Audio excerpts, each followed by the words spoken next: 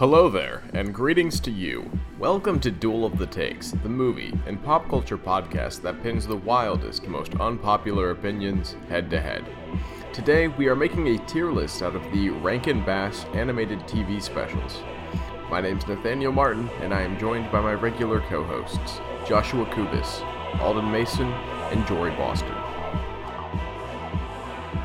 Hello everyone, welcome to Duel of the Takes. Today we're doing something a little different. We haven't really done a proper tier list format since the Conspiracy Theory tier list as our 4th of July special, and this is going to be one of our Christmas special. We are going to be making a tier list for all of the Rankin Bass animated television specials from the 1960s, 70s, and 80s. Who's excited for this? I'm very excited. I love Christmas. I'm looking forward to the results of this. I think this could get interesting. Yeah, this is going to get real weird. I feel like when you said Rankin Bass Christmas specials, I thought of like 3. And then the 4th was like, oh, also Little Drummer Boy. And I'm looking at these thumbnails like, what the fuck? Just out of curiosity, how many of these thumbnails are like standing out to you guys from your memory? Because I've seen almost all of these. Why is the last thumbnail just the presidential debate this past year? I don't know. Maybe we should ask the higher beings that are in charge of everything. Me? Yes, Nate. Speaking of the higher beings that are in charge of everything, the 5 tiers that I have created for this, and we can always create more, obviously, if something doesn't quite fit in this caliber. The top tier is the deserved classics, movies that should have the recognition that they do, or maybe perhaps deserve more. I think this is going to be a pretty small category. Yeah, Scary Godmother should be on there, though. Lay off the weed. We've got the probably all right tier, which, yeah, assuming most of us haven't seen any of these, so it's probably all right. Probably all right. Up next, we've got the perfect middle tier, boomer food. Yeah, these were made for the boomers. They like literal boomers, not just people that are slightly older than us. So I think a lot of the themes just really don't resonate with the modern generation. And when I was growing up, they still had all these on like ABC's like 25 Days of Christmas and shit. But I looked at the programming for this year.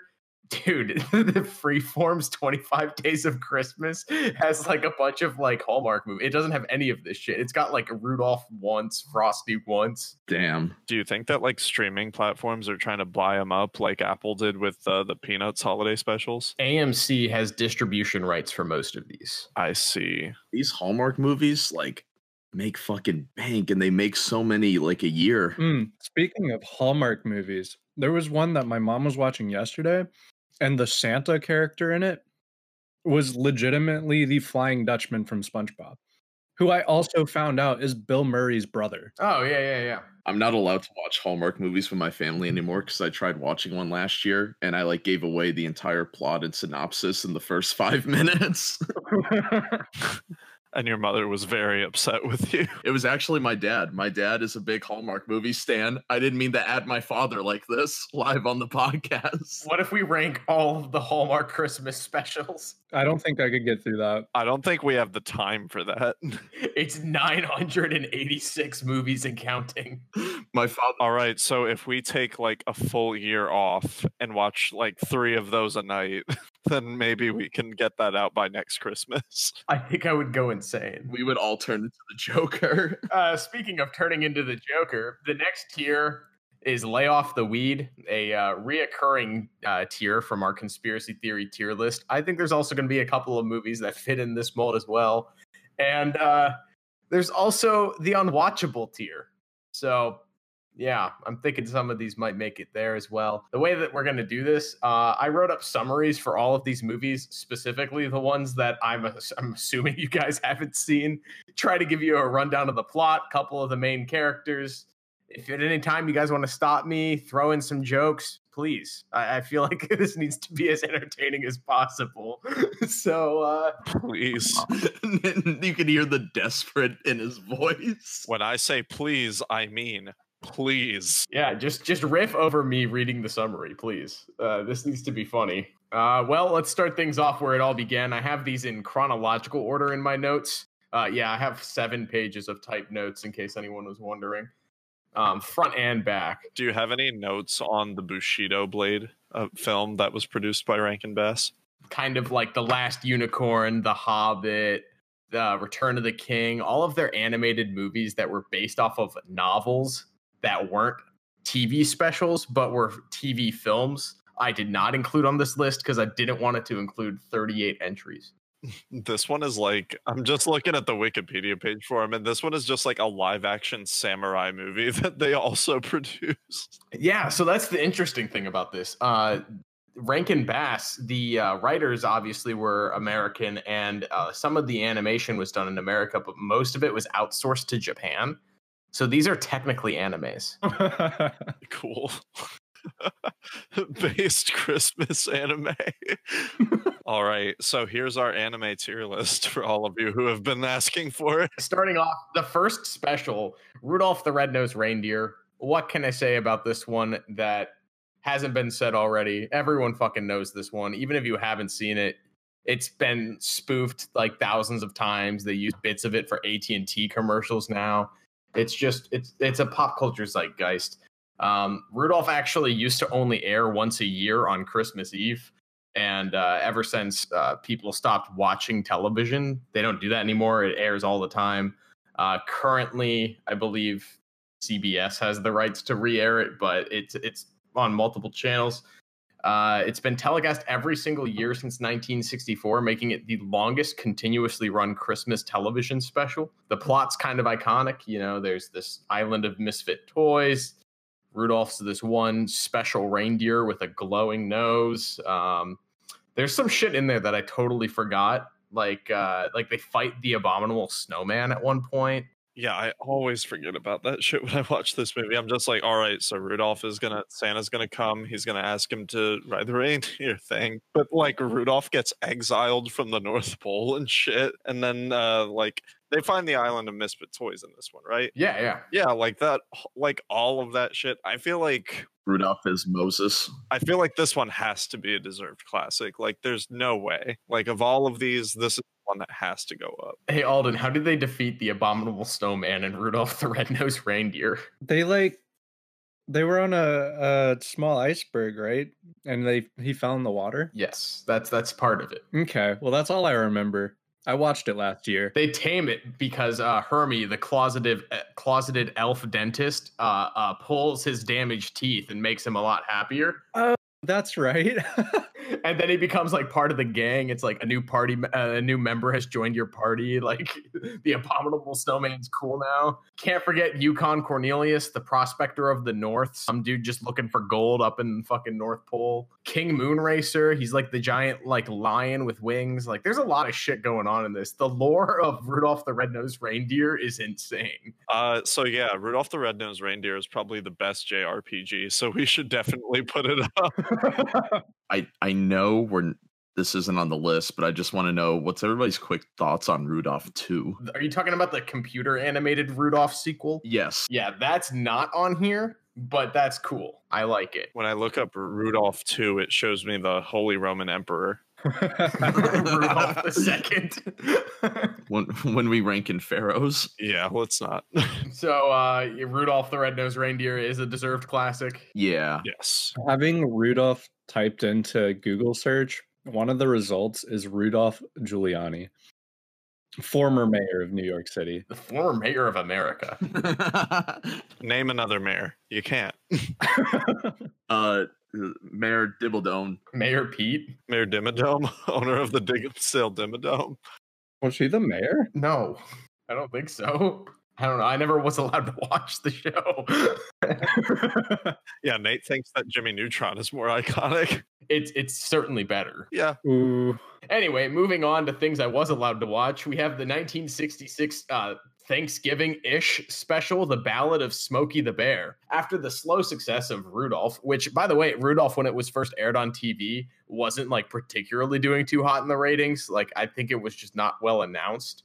It took 2-3 years of repeats for like it to become this thing where Rankin Bass was like, oh, we need to be making one of these animated specials annually, rather. The slow success of Rudolph, the United States Forest Services commissioned a Thanksgiving-timed animated TV movie as a part of the General Electric Fantasy Hour on NBC. The story is told by Smokey's older brother, voiced by James Cagney, who narrates the origin story of Smokey the Bear, which apparently involves a gang of woodland critters being tormented by a gorilla that escaped from the zoo. The gorilla has pyromaniac tendencies and sets a cabin on fire, and Smokey, as a wee little cub in a big hat, puts out the fire and takes the gorilla back to the zoo. The gang of woodland critters just watch this unfold. It's really fucking boring, guys. There's not really much to say about this. Why is there a Thanksgiving special commissioned by the Armed Forces starring Smokey the Bear? No, the United States Forest Services. Oh, the Forest Services. I thought you said the Forced Services, and I was like, that's a weird way to say that. Who wins in a fight, Smokey the Bear or Cool Cat? If Cool Cat is stopping a school shooting, then Cool Cat. But if he's not, then Smokey the Bear. If Cool Cat sneaks up on Smokey, then Cool Cat. But if they like see each other from 10 paces and then engage in a fight, it's going to be Smokey. It's definitely Smokey. Yeah, Smokey's kind of a Chad, but this movie sounds like it sucks. This sounds a little unwatchable to me. I would say unwatchable, but his name is Smokey. You got to lay off the weed, bro. Only you can prevent wildfires. This is like bad government weed too. Like the Parks Department was like, hey, let's put something together for Thanksgiving. This is some MK Ultra shit. All right, who's ready for another problematic Thanksgiving special? Every Thanksgiving special. The Mouse on the Mayflower, the 1968 Thanksgiving television classic. A church mouse named Willem sneaks aboard the famous ship called the Mayflower, which is trapped amongst a huge storm. Then Willem the Pilgrim Mouse, and also the narrator of this story, single-handedly saved the sinking ship. The Pilgrims land safely in Plymouth and began constructing the Mayflower Compact. However, the dumbass Pilgrims left really late in the year, and it's like November, and they're all about to die of starvation and or inclement weather. So then the Pilgrims are taught by the Indians to plant crops during the spring season and celebrate a big feast toward the onset of the following autumn season or fall. This is their first Thanksgiving celebration. They celebrate with the natives, who are all good and peaceful, except for, of course, the one bad apple of the bunch. So there is actually a Native American fight scene in this as well. Ooh. You know what? Thanksgiving as a holiday, just in general, is too problematic for me. This shit's unwatchable. I would say this is boomer food, but that seems too high up on the tier list. I feel like boomers have higher standards than this film. It's not too much higher, but I feel like there has to be, like, you could see how somebody would enjoy this. It just doesn't really connect anymore. I will say this is a wildly more entertaining Thanksgiving special than the Smokey the Bear one. Like, in terms of sheer entertainment value. Is it as much of a meme as the Smokey the Bear one? I remember actually, we watched this in school when I was in second grade. I think I have also seen this a single time, and I consider it unwatchable still. The animation is really bad. It was the first of these that was 2D animated by Rankin Bass, and it really shows. The coloring it looks like shit. I like the Ken Burns effect in like the middle where they show like the action scenes. All right, so we're saying unwatchable. Yeah, It's probably the best like Thanksgiving interpretation is the Charlie Brown Thanksgiving. Oh yeah, because it doesn't try to tell any of that like origin shit. It's simply like Charlie Brown and his homies making dinner. Every time anybody tries to tell the Thanksgiving story, it's always like a little sus. So every Thanksgiving they air the first one, which is Charlie and his homies making popcorn for Thanksgiving dinner, and then the next one is a Mayflower one where they all play pilgrims and shit. Was that a dog? Yeah, you want to hear more? It's Alden's mom. We get there when we get there in a little bit. I saw in the recommended on the Thanksgiving video, The Legend of Frosty the Snowman from 2005. Ooh, it's not on this list, so we won't get there. Fuck. Not made by Rankin Bass, commissioned by Cartoon Network. I actually like it. So a month after The Mouse on the Mayflower, The Little Drummer Boy came out in 1968. Fuck this movie. I kind of agree, but there's a sequel that's way worse on this list. Joy's playing the drums. His only friends are Samson the donkey, Joshua the camel, and Baba the lamb. The movie starts with a flashback to when Aaron before kind of like a circus in like 2,000-year-old Jerusalem. And because his drumming can make his animal friends dance, he's the star of the show. Everyone is so fucking excited to see this little attention and coins and flowers at him. And they're like, this dude's lit. And he retaliates and calls them all thieves and knaves, fucking hates people. And then his next stop is in Jerusalem, where Baba the lamb gets fucking RKO'd by a Roman chariot. Aaron tries taking the dying lamb to see a doctor, and the dude says the lamb is dead and he should go see the child instead.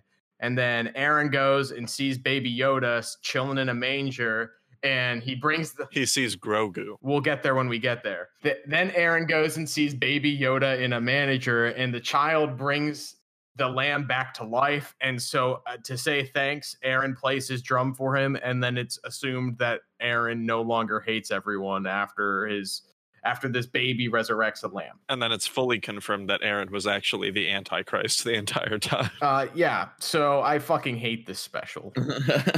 I also do. Did you also watch this in Catholic school? No, I didn't go to Catholic school because my parents were Methodist. I'm sure if you went to Catholic school, you would have been forced into a gymnasium with all of the other prepubescent children and forced to sit through this propaganda piece, but it's fucking awful. I hate it. Damn, I think my Catholic school was based. I did not watch this in school. I think I watched... You know what I did watch in church? What? I watched The Passion of the Christ when I was like 12. Holy shit. I was like, bro, for Sunday school that week, we had to bring in signed permission slips. I was like, this is lit. Wait, so your parents can't let you watch SpongeBob, but let's go watch The Passion of the Christ? It's pretty based. It's pretty hardcore for a little kid, but... No, it wasn't my first R-rated movie. That's a lie. I saw RoboCop like a few months before Passion of the Christ. It went RoboCop. I would argue that RoboCop is the better Christ story. I agree. Was your like first rated R trilogy RoboCop, Passion, and then Blade Runner? No. I know I caught part of Requiem for a Dream on TV once, and that fucked me up. As it would. Was it the double-ended dildo part? Yeah. Ass to ass. It was like the last like half hour of Requiem for a Dream.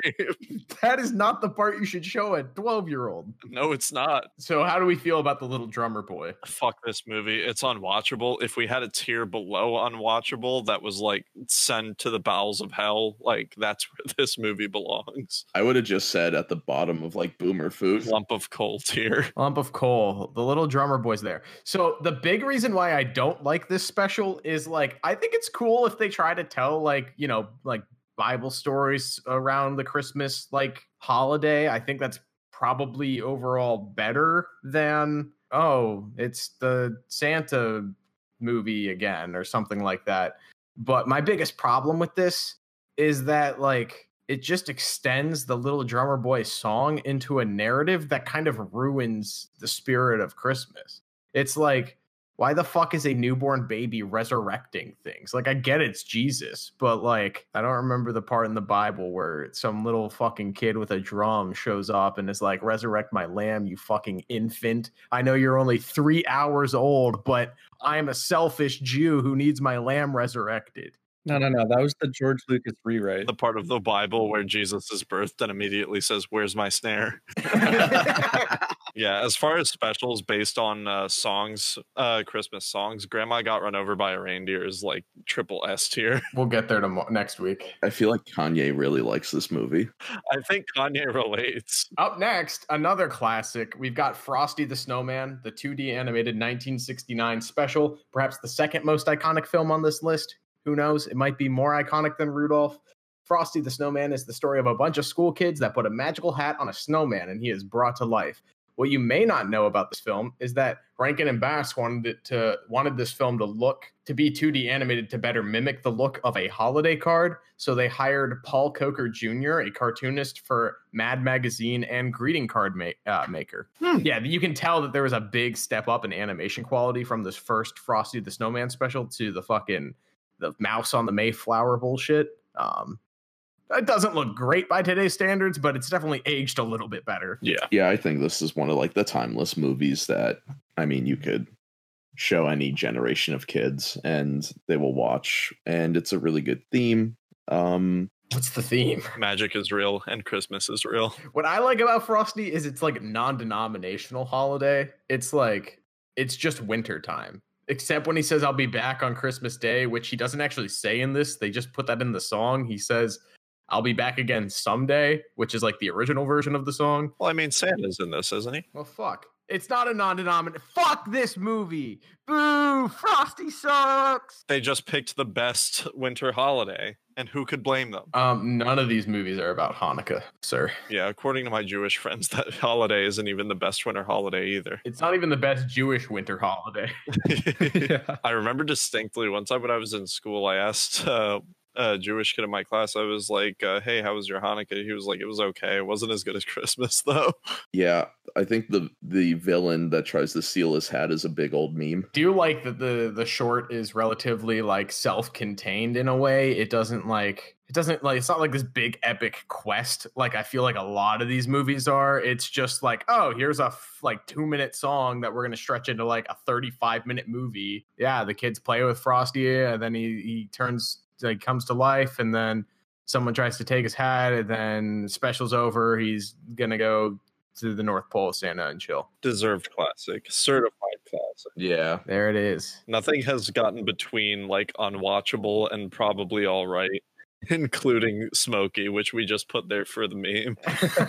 We're moving on to Santa Claus is Coming to Town, the 1970 stop-motion classic, the animated origin story of Santa Claus, voiced by Mickey Rooney. He voices Kris Kringle as we see him in his young spirit, giving and good nature as a boy.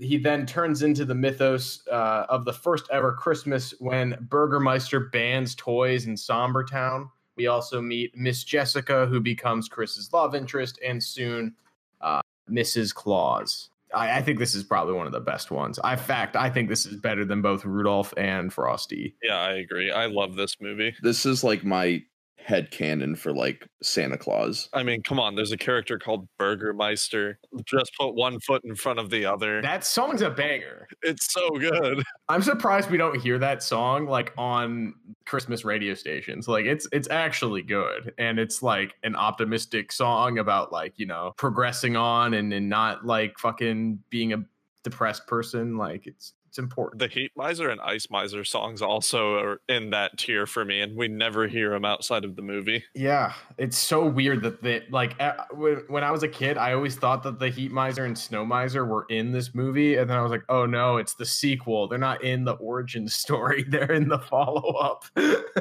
The 2005 DVD release included a CD single of Mariah Carey performing the title song. Ew.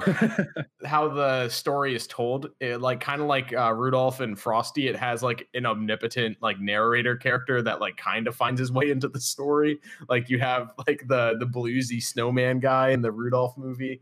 But in Santa Claus is Coming to Town, it's like just Fred Astaire as a mailman, which is kind of lit. He's kind of like the Nick Fury of this cinematic universe, as we'll find out later. He's kind of been like low-key assembling all the troops. I really like something that stands out vividly in my memory about this movie is the scene where he's sliding with the seals and they teach him how to go ho ho ho. Yes. Yeah. Solo: A Star Wars Story is this generation's Santa Claus is Coming to Town. I hope so, because that means that it gets a sequel that's also Kino. So this is getting a spot at the top of deserved classics for now. Yeah, definitely. Three Kings up there. The 1971 film Here Comes Peter Cottontail. This one is 2D animate. Wait, No, this one is stop motion animated. We're going to find out later as this list continues. There's a lot of attempts to try to make a Here Comes Santa Claus attempt on the Easter Bunny. In fact, there are 3 attempts at this on this list. Ew. I was just gonna ask, isn't Easter your favorite holiday? Favorite religious holiday. Yes, specifically religious holiday. The Easter Bunny is a shit tier like holiday mascot. Yeah, Halloween and like New Year's are definitely like better actual holidays, but like religious holidays and like the context behind the reason we celebrate, yeah, Easter fucking wins. Anyway, this doesn't win. This fucking blows. Here comes Peter Cottontail, the original Easter Bunny. Colonel Wellington B. Bunny names Peter Cottontail to be his replacement, who is completely incompetent, boastful, and a lying, deceitful bunny. Despite these negative traits, all the other rabbits just are chill with the fact that Peter Cottontail gets the nom, except one, January Q Irontail, an evil, reclusive bunny who lives in a tree with his sidekick, Montrezor the Bat. He wants to ruin Easter for all because his tragic backstory involves losing a tail in a roller skating accident as a child. I wish I was fucking making this up. I'm not. Wellington B. Bunny allows the next Easter Bunny to be determined via a face-off to see who can deliver more eggs. Wait a second. So are you telling me that the Easter Bunny has the same hierarchy as Black Panther? Yes, actually, this is Black Panther before Black Panther. This is the Black Panther of the Rankin Bass cinematic universe. The Killmonger looks exactly like this universe's Waluigi. Yeah, Peter Cottontail decides to take a nap and accidentally sleeps through his alarms. He essentially pulls a Jory. Yeah. He wakes up too late and Irontail wins by only delivering 1 egg to a homeless person. As the new Easter Bunny, he sets new laws, including but not limited to painting all Easter eggs brown and gray. All chocolate bunnies had to be turned into tarantulas. Holy shit, he created an ethno state. Yeah, and all Easter baskets are now Easter galoshes. Nice. Jeez. Peter Cottontail then wins by giving out Easter eggs on every other holiday. He like goes to like the 4th of July and starts handing out Easter eggs, and then he ruins Christmas for a year by giving everyone Easter eggs, and he like ruins St. Patrick's Day. Essentially, Peter Cottontail is a fucking garbage human being, or I guess rabbit in this case, who is completely incompetent, lost his trial, and took a nap, and then just decides if he can't have the holiday, he's gonna ruin every other holiday by like spreading Easter joy on Christmas, which is just fucked up. And by doing so, he ruins every other holiday, and everyone is just like, please make this guy the Easter Bunny so we can start celebrating other holidays again. They give Peter Cottontail the role of Easter Bunny, and then he leads a parade, and Irontail gets fired. This is how Peter Cottontail became the Easter Bunny. I think I've seen this special. Movies where the villain wins. Fuck Peter Cottontail. This dude's terrible. Yeah, fuck Peter Cottontail. Fuck the commercialized version of Easter. And fuck this special. I am kind of interested in watching this movie. I don't have any expectation that it's going to be good. I think it's missing like the high fantasy elements that some of these weirder movies have to be like lay off the weed besides the smoky one. This sounds like a proto Nightmare Before Christmas. Yeah, if it was like, oh, this is like something that they focus on for more than like a montage, then I'd be like, oh, this is a cool idea. But no, he literally just like in one foul swoop just fucks up every other holiday and everyone hates him, and it takes up like a minute of the movie. I don't think it's probably all right. It's not. So let's go with Boomer Food. All right, here comes a very, very, very weird television special called The Enchanted World of Danny Kaye, The Emperor's New Clothes, 1972. This really odd Rankin Bass special does not fall for any particular holiday, but it tries to use then star actor Danny Kaye, who voiced Peter Cottontail in Here Comes Peter Cottontail the year before, and who starred in a musical biopic about Hans Christian Andersen. This special was another Hans Christian Andersen tale called The Emperor's New Clothes being retold with the traditional animagic stop motion animation. and it also had 5 additional musical numbers that played throughout the special.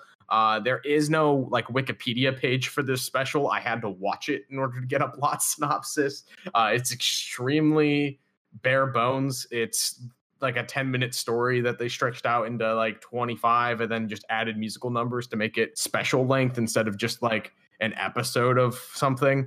It's about a group of trickster kids who fool an emperor into paying for a suit that doesn't exist.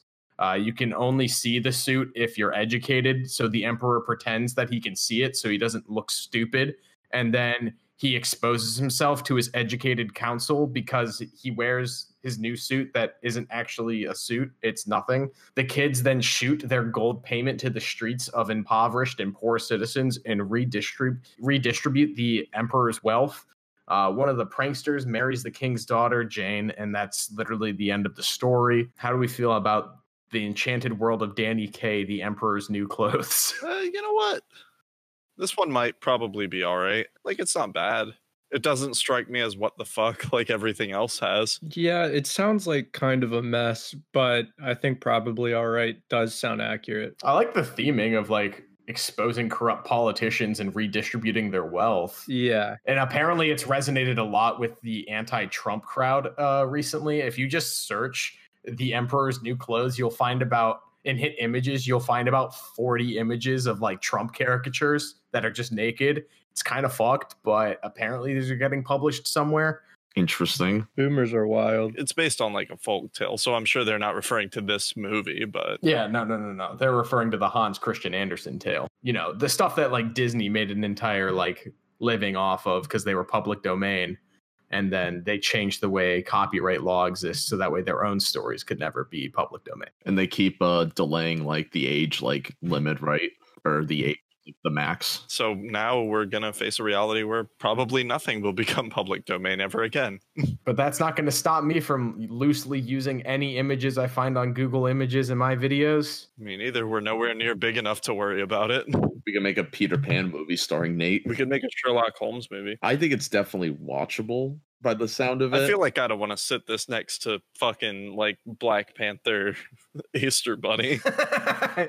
I feel like it's not boomer food. I'm not feeling boomer food from it. Yeah, boomers are turned off by the theming of redistributing wealth significantly. So Yeah, maybe we need to tell whoever thought Danny Kaye was still marketable to lay off the weed. I think we can leave it in probably all right for now. We can come back to it later. All right. Speaking of things that probably aren't all right, we're moving on to the 1972 animated 2D animated Mad Monster. After Frankenstein creates a bride for his monster, he makes amenities for their wedding at the Transylvania Astoria Hotel. Many monsters are invited to the wedding, including Count Dracula, his son Boobula, and Boobula's pet black cat. Boobula. Ron Chanley the werewolf, the mummy, the creature, Claude the invisible man, his invisible wife Nagatha, his invisible son Ghoul, and Ghoul's invisible dog Goblin. Then Igor tries stealing the bride and is stopped by a giant gorilla named Madzula. The hotel bellhop Harvey is revealed to have been hallucinating the entire story, recalling it to his therapist, Dr. Jekyll. Holy shit. His therapist then transforms into Mr. Hyde, and all the monsters start chasing Harvey as the credits roll. I do think that Hotel Transylvania is probably all right. Yeah, it's kind of weird. In fact, no, it's extremely weird. It reminded me of that Scooby-Doo spin-off special where Shaggy with a red shirt and Scooby go to that like is it a hotel or house full of like monster girls or something? Scooby-Doo's Ghoul School or some shit like that. Something like that. They're like teachers. Yeah.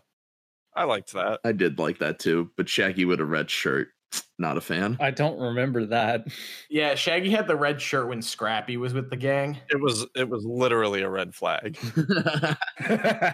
Like Daphne, Velma weren't there, Fred wasn't there. It was just Shaggy, 2 dogs, one that was extremely annoying, and then like in that universe, the monsters like actually existed. And then after that series, there was another spin-off series where Daphne did come back, but she was the only one that came back. So then it was Shaggy, Daphne, Scooby, and Scrappy. Wild. Underrated era. It sounds like the worst era. They actually hit their stride quite a bit because then Fred and Velma would also come back from episode to episode. Like, it was like a special thing though, and it was like, oh, like, what are you guys doing with your lives? It's like us now. It's like the scene in the Scooby-Doo movie, the live action one from 2002, where Fred and Velma are walking through the airport and Fred's talking about his book and Velma's talking about working at NASA. It's like exactly that vibe whenever they come back. Well, it sounds probably all right, judging by our Scooby-Doo anecdote. I don't know. Scooby-Doo made like the monsters and stuff seem cool, or at least interesting. I don't know. I like these. These are all just like wedding guests, and then they get triggered at the hotel staff and chase him. Is it boomer food then? Actually, yes, it is. Yeah. Sounds like a boomer move. Is this us at Nick's wedding in a couple months? Only 2 of us got wedding invites to that, I think. So, yes. Are Jory and Alden going to crash Nick's wedding? Not if you use not if we're your plus ones. That's true. That's true. Megan does not want to go to fucking Indianapolis. Megan ain't going. Moving on to another well-known holiday special, The Year Without Santa Claus. Oh, hell yeah. The Year Without Santa Claus starts off with Santa having a cold. His narcissistic doctor thinks he should give up because no one believes in him anymore, and he should focus on his own health. Mrs. Claus, after failing to tell Santa how important it is for him to do his job, sends 2 slapstick elves, Jingle and Jangle, along with reindeer Vixen to find proof that people still believe in Santa. They start in the deep south of the continental United States. I think they started off wrong from the fucking beginning. You're going to try to find proof of Santa Claus and you go to fucking Montgomery, Alabama? Like, what were you thinking? Anyway, they find a neck-bearded Redditor named Iggy and ask him if he believes in Santa. Like all Redditors, he is very skeptical. Vixen is then taken to the dog pound. The mayor, who somehow has jurisdiction over the dog pound, then promises to release Vixen if Jingle and Jangle can make it snow in Southtown. Literally, the name of the town they're in is Southtown. Oh my God. On Christmas. Santa Claus then goes undercover as Klaus to rescue Vixen from the Southtown dog pound, and Iggy's father remembers the Christmas he met Santa. The bumbling elves then visit the snow miser. Oh, sorry, Josh. Were you going to say something comedic? I just saw a comment from like the full movie that's on YouTube, and it said the doc said all that negative stuff. Then he just going to say Merry Christmas. Fuck you, buddy. Merry Christmas. The bumbling elves then visit the snow miser to see if he'll make it to Snowtown. He says he would love to, but it's property of the heat miser. So then they visit the heat miser, who says he'll trade Southtown for the North Pole on Christmas Day. Then the heat miser and snow miser start feuding again. Then Mrs. Claus goes full boss bitch and talks to the miser's mother, Mother Nature, who clears up the argument. Oh my God. As news of Santa missing Christmas rises, wow, I misspelled rises. I love that for me. Children from all over start sending gifts to Santa, but one little girl cries, saying she'll have a blue Christmas without Santa. The crying of this one little girl changes Santa's whole perspective on the situation, and on Christmas Eve, he decides last minute to forfeit his own health and continue selflessly giving to every child of the world. Christmas morning, Mr. and Mrs. Claus remember the holidays of yesteryear, and then Santa says he could never imagine a year without Santa Claus. This is truly the Dark Knight of Christmas specials. Like, can you name a more perfect trilogy? I don't think it's as good as the first one, honestly. I think Really? Santa Claus is Coming to Town is better. It's more balanced than The Year Without Santa Claus, in my opinion. I agree, but I feel like there's so much iconic shit in Year Without a Santa Claus, and that Blue Christmas cover. I know it's cheesy, but like it gets me. I loved that even when I was a kid. Like I was like, no, Santa has to come this year. Do you think Santa's coming 2020? Yes, he is. No. He's immune to coronavirus. No, this is 2020. Like Santa's got COVID-19 in this special. Yeah. COVID is going to give all the children of the earth coronavirus. So this has huge boomer food vibes, Agreed. just in terms of the theming. Hell no. This is a deserved classic. Compromise your health for the children of the earth. Business is more important than your body. Absolutely.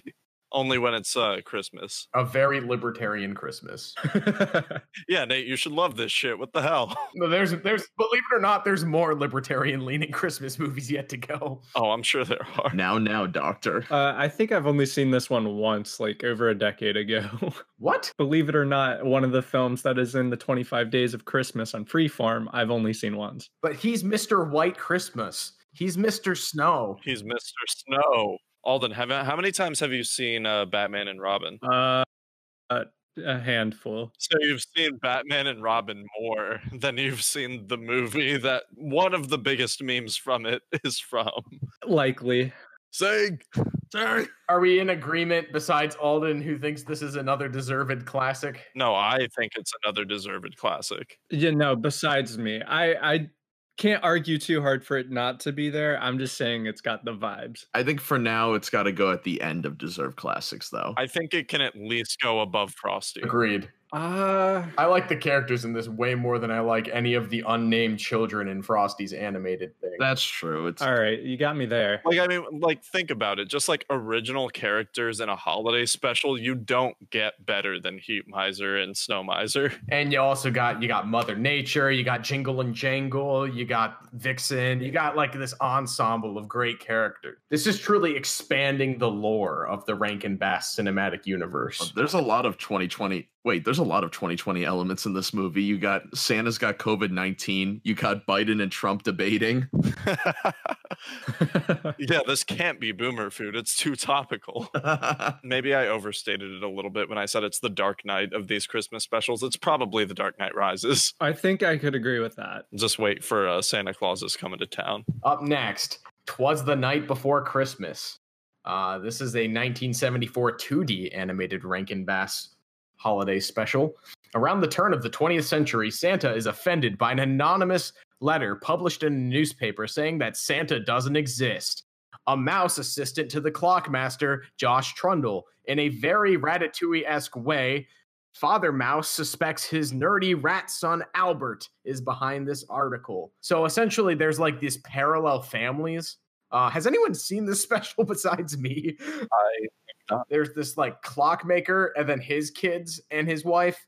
And then there's like this little mouse father and like his wife and their kids.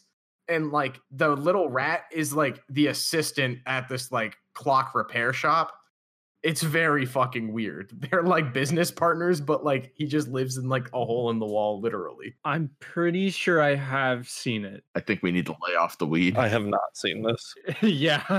I actually think this sounds probably all right. Anyway, Father Mouse and the Trundle family plot a way to alert Santa that they actually don't deny his existence by rigging their clock tower to play a song dedicated to him. Albert, the atheist mouse asshole from earlier, who wrote the anonymous letter saying that Santa doesn't exist, who already potentially ruined Christmas for his whole town once, decides to sneak into the clock tower again to see how the contraption works and how it's going to play a song for Santa on Christmas Eve. He breaks the entire fucking thing. He ruins Christmas for like the second time in a span of 24 hours. Joshua, the clock repair guy, isn't allowed to go fix it because the mayor, again, what is it with these corrupt politicians in these Rankin Bass specials? The mayor is so embarrassed with the display and bans admission to the clock tower. Why is there... Albert, the fucking atheist asshole mouse, then sneaks back into the clock tower and makes the fixes needed to the clock exactly 1 minute after midnight. So then Santa gets untriggered, removes the log from his ass, turns the sleigh around, and then fills all the kids' stockings with presents, like literally last minute. In fact, it was a Full Sail assignment that Albert the atheist mouse turned in at 12:01, and the teacher still accepted it. The story of a Full Sail student. You know, I think this movie is probably all right because I'm looking at some clips from it, and it prominently features a whole black family in this town, which For 1974, I didn't expect. So how bad could it really be? Well, it takes place at the turn of the 20th century, so they were probably indentured servants. There were probably a little less than indentured servants, if we want to be real. But I like that they're there. This special used to be on a lot. I remember watching it a lot. There's a really good song in it, despite most of these usually not. I mean, like, obviously the 3D stop motion, the deserved classics have pretty iconic music in there. But there's the Even a Miracle Needs a Hand, low-key a Christmas banger, but then they like reuse the reprise of it like 12 times. Like anytime someone's fixing a clock, they use that song in this, and then you get sick of the song by the end of the movie. So I don't know. I think this is personally boomer food. I don't like the way that Santa acts in this special where he's like triggered and then is like, fuck you guys, I'm not serving your town. Because one person's like, fuck Santa, all my homies hate Santa. You know, when you put it that way, yeah, this is boomer food.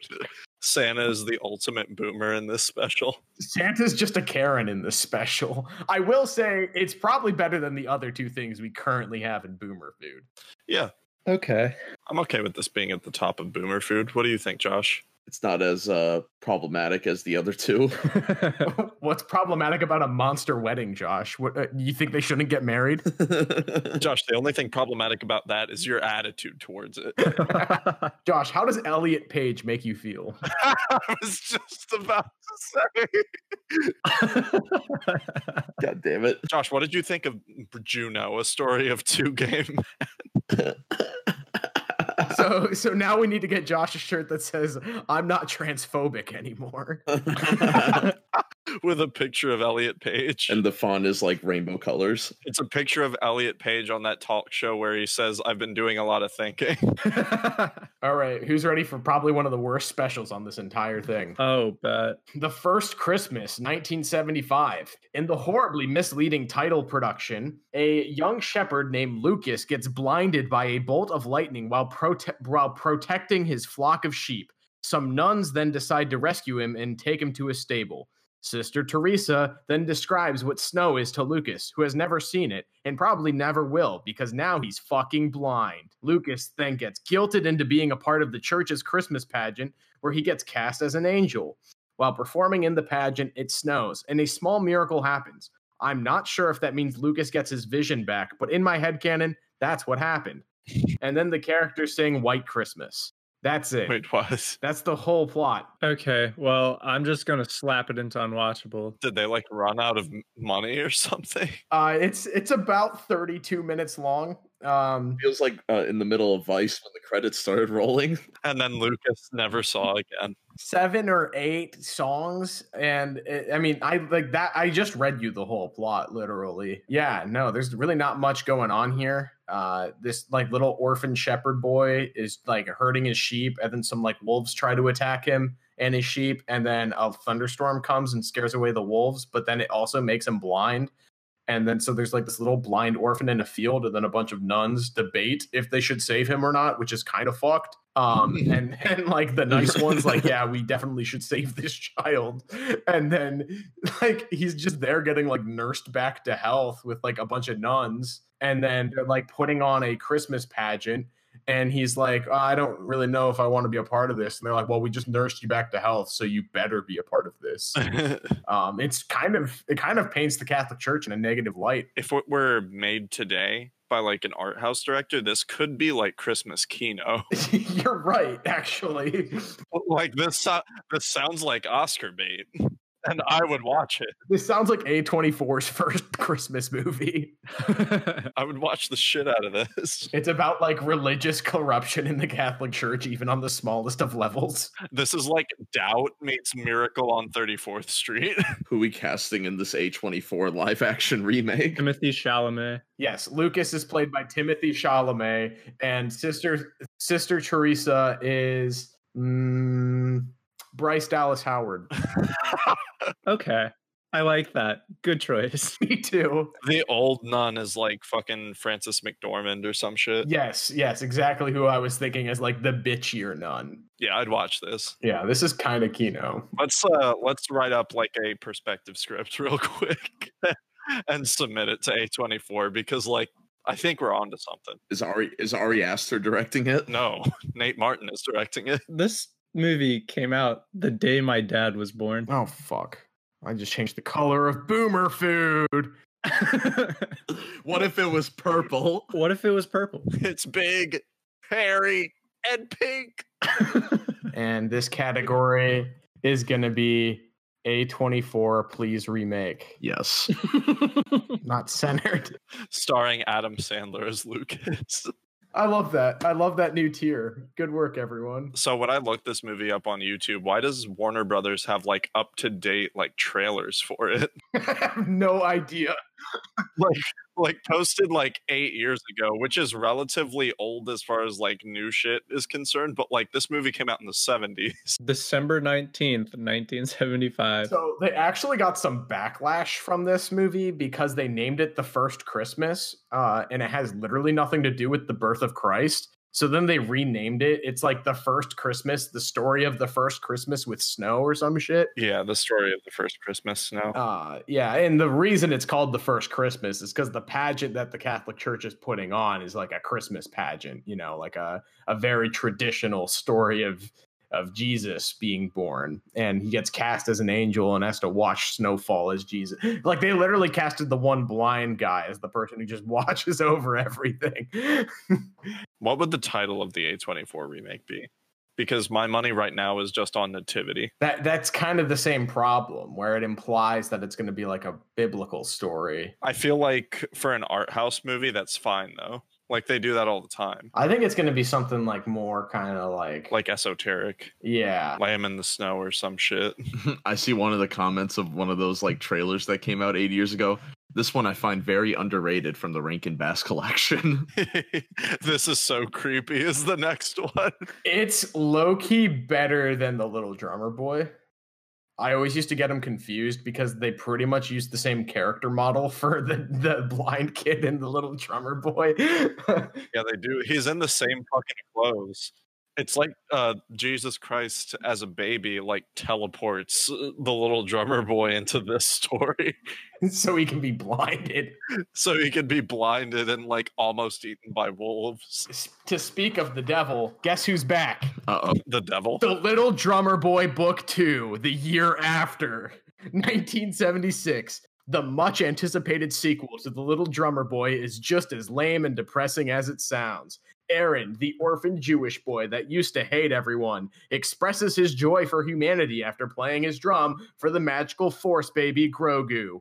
He floods the streets with his joyous music he played for the baby for like months and months after the event.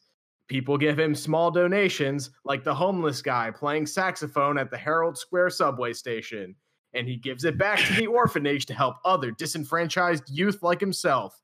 But then the Roman tax collectors show up, piss off all the other Jewish members of the community, and take Aaron's drum and sticks and burn them for not paying taxes.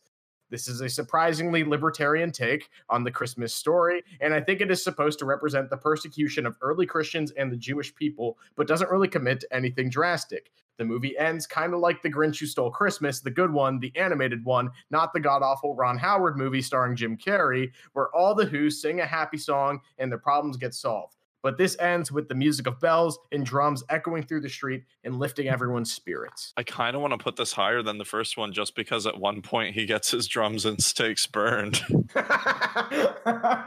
It's like catharsis. Surprisingly, I think this might be better than the first one. I'm perfectly fine with this going in unwatchable. It's a lot more violent. Like the Romans, the way they're portrayed in this are like actually like low-key pillaging this village and like just burning people's possessions if they don't pay a tax. It's This is like the Watership Down of this ranking. I would say, yeah, I guess it doesn't deserve to be in the lump of coal tier like the original. Maybe unwatchable. You know what else happened in 1968? What? Martin Luther King was shot, and I'm trying to find a connection. The original Little Drummer Boy and Martin Luther King's assassin. And Martin Luther King's assassination. Yes. Do you think Martin Luther King came out of a theater and he was like, "Wow, that movie was really great," and somebody just standing next to him just whipped a gun out and shot him. I believe there were multiple gunmen, Jory, but you know, if that's what you believe. Everybody who walked out of that theater shot it. You think this movie had a theatrical debut, Jory? Maybe you should be shot. Everybody who heard him in his house watching it. The FBI who's been tapping his phone.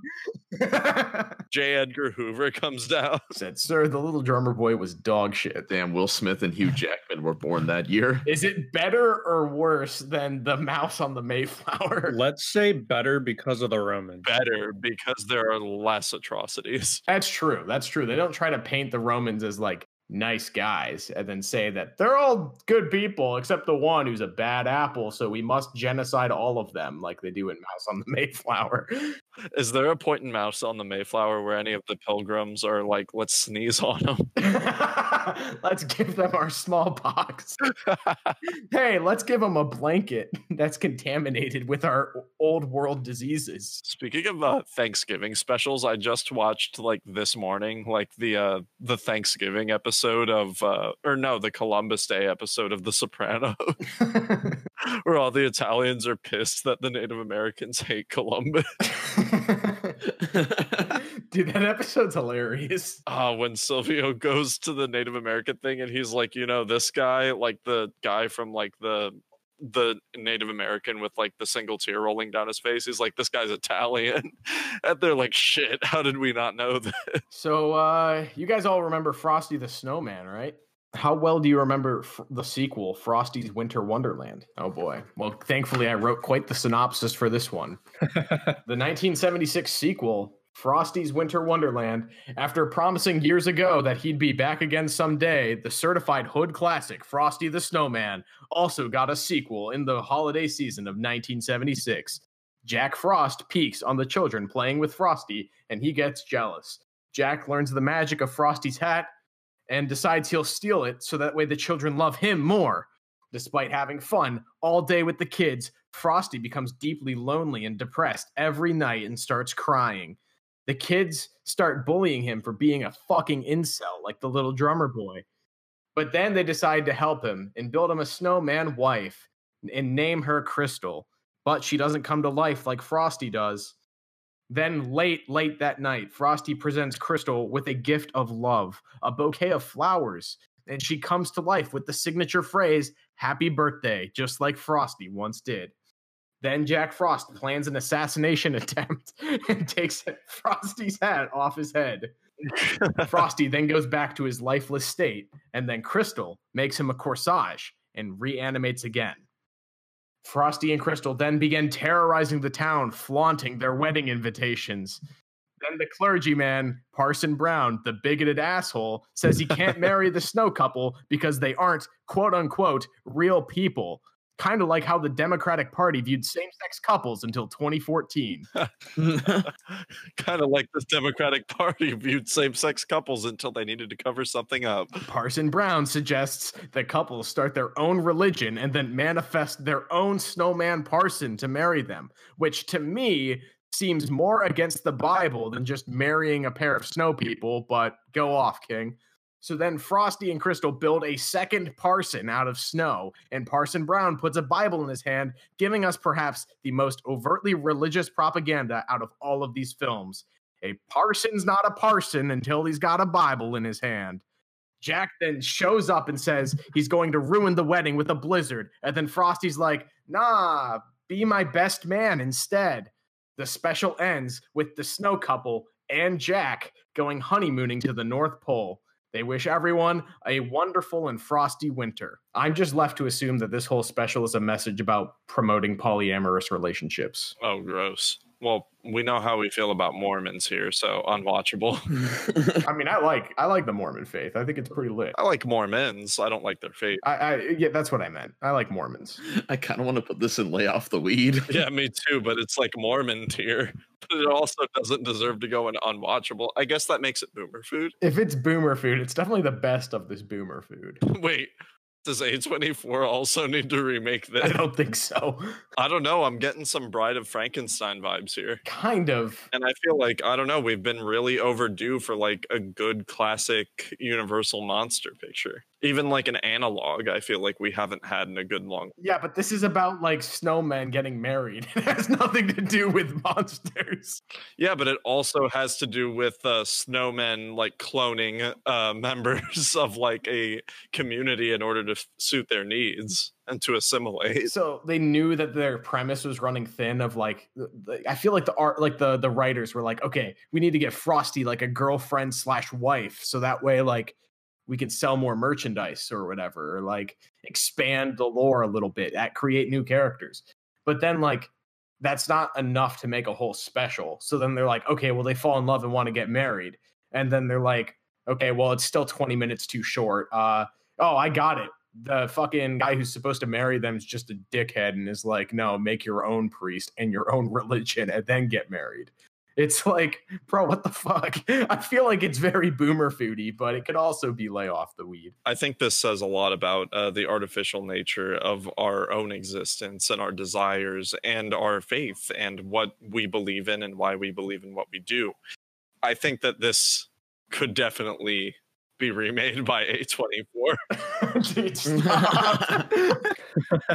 Can't stop, won't stop. I can't just not read into this shit now. Is A24 just gonna remake a sequel to the original Frosty Christmas special? Yeah, why not? Who plays Frosty? Michael Keaton again.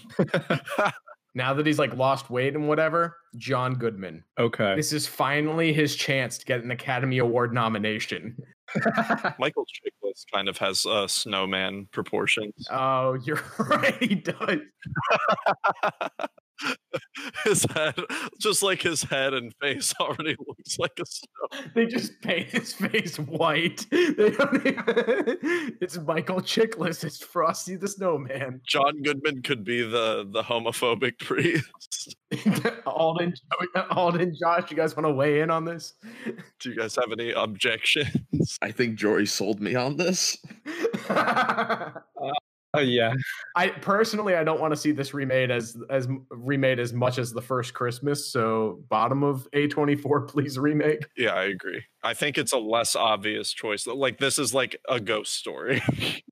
Where it's like on paper it doesn't really look like much, but then you actually see it, you absorb it, and it's like, this was amazing. Okay, so do you guys remember how I said there are multiple attempts at giving us an Easter Bunny origin story on this list? Gross. Which thumbnail? The second one. This is called The Easter Bunny is Coming to Town. I shit you not. They literally just tried to rip off the best movie on this entire list and make it about Easter instead. Fred Astaire reprises his role as the mailman S.D. Kluger from the beginning of Santa Claus is Coming to Town. Now this cool dude's got a train, and this fucker starts promoting propaganda that kids are mailing the Easter Bunny and asking him for new clothes and colored eggs, as well as wondering the origins of the Easter Bunny himself. So then S.D. Kluger sings the hit song Easter Bunny is Coming to Town. It's the same song as Santa Claus is Coming to Town. I shit you not. They just changed some of the words. The origin of Easter begins in a town called Kidville, run by a pack of wild orphans, including S.D. Kluger when he was a child. The orphans liked their plain and simple life, except when troubled by a mean bear named Gadzooks, who hates everything. One day, the kids find an orphaned bunny and name him Sonny because he likes to sit in the sun. Sonny becomes friends with some chickens named the Hendrew sisters. He offers them to help sell their eggs. Sonny goes to... How is this getting so whack? Sonny goes to sell some eggs, and a homeless guy named Hallelujah Jones says he should sell them. Says he should sell them in a town called Town. On the way to Town, he climbs Big Rock Mountain and gets jumped by Gadzooks the bear. Sonny gets to town, and it's dreary and sucks, and a crippled child king named Bruce the Frail takes the throne. Sonny hands out Easter eggs to everyone, and the king names him the Easter Bunny. In order to keep Easter interesting, the following year, Sonny the Easter Bunny then teams up with the homeless guy named Hallelujah Jones and some random baker who has not been yet introduced to the film to create the first ever jelly beans. Gadzooks gets pissed and chases Sonny to Kidville, and then the orphans make him clothes and he becomes nice. because the bear has always just wanted clothes. The next Easter, Sonny and the baker need to make Easter interesting again and bake chocolate bunnies. And there is such a high demand for the Easter cheer that everyone piles onto SD Kluger's train, and then they recreate the little engine that could every single year to deliver Easter presents on time. Truly a fantastic rags to riches tale. This could have been at the top of our music biopic list. Fuck this movie. If there was a layoff the shrooms tier, Yeah. for now, I think that this is the first one that actually deserves to be in layoff the weed. I'm feeling the same way. It's literally like they were looking at the script to Santa Claus is coming to town, and then like some producer executive was like, we need an actual Easter bunny origin to make the mythos of Easter as exciting as Christmas. And then Rankin and Bass are just like leaning back in their armchairs in their office, and they're pulling drags of their reefer joints, and they're like, I've got it. We'll just change every line of this script to then be about Easter. And that's literally it. It's like a deep fried. This is like, we were talking about it last week with the consoles being ranked and shit. This is like a YouTube poop before YouTube poop. Yeah, this is actually lay off the weed. I feel like these Rankin Bass specials are an untapped gold mine when it comes to YouTube poops. If only they were still popular. Well, still as popular as they were. Because they used to. Look at where we are. We've got what, 4 that are actually deserved classics, and then like a bunch that no one in our generation has seen except like the only kids that were allowed to watch public broadcasting. No. I mean YouTube poops. If YouTube poops were still popular. Oh, YouTube poops are great. I love them. There's still a ton made, but they don't have like the 30,000 views that the previous ones did. Sweet. So we are moving along. The next entry, Nestor, the long-eared Christmas donkey. So I don't know if you guys can tell, there's kind of like this pattern where they kind of like Rankin and Bass are running out of ideas. So they're like, shit, we need to like remake movies that are already like successful. So like Santa Claus is coming to town. Oh, the Easter Bunny's coming to town. Rudolph the Red-Nosed Reindeer. How about Nestor, the long-eared Christmas donkey? Well, that was like literally the take they had going into this. In fact, the opening narration is like this like random other donkey that doesn't have long ears that is like, you know, the story of Rudolph. Well, this is the story of Nestor. Like, it's literally like trying so hard to be the next Rudolph. Here it goes. Set in the days of the Roman Empire, a long-eared donkey named Nestor gets bullied for having long ears. As the animals celebrate the winter solstice, and Nestor's mom gives him sock to cover his big-ass ears. Then some Roman soldiers come. Wait. Give some what? Socks. Oh, socks. Okay. What'd you think I said? I heard saw, and I was like, what? No, socks. Give some saw. Give some head. I was like, what the fuck does that mean?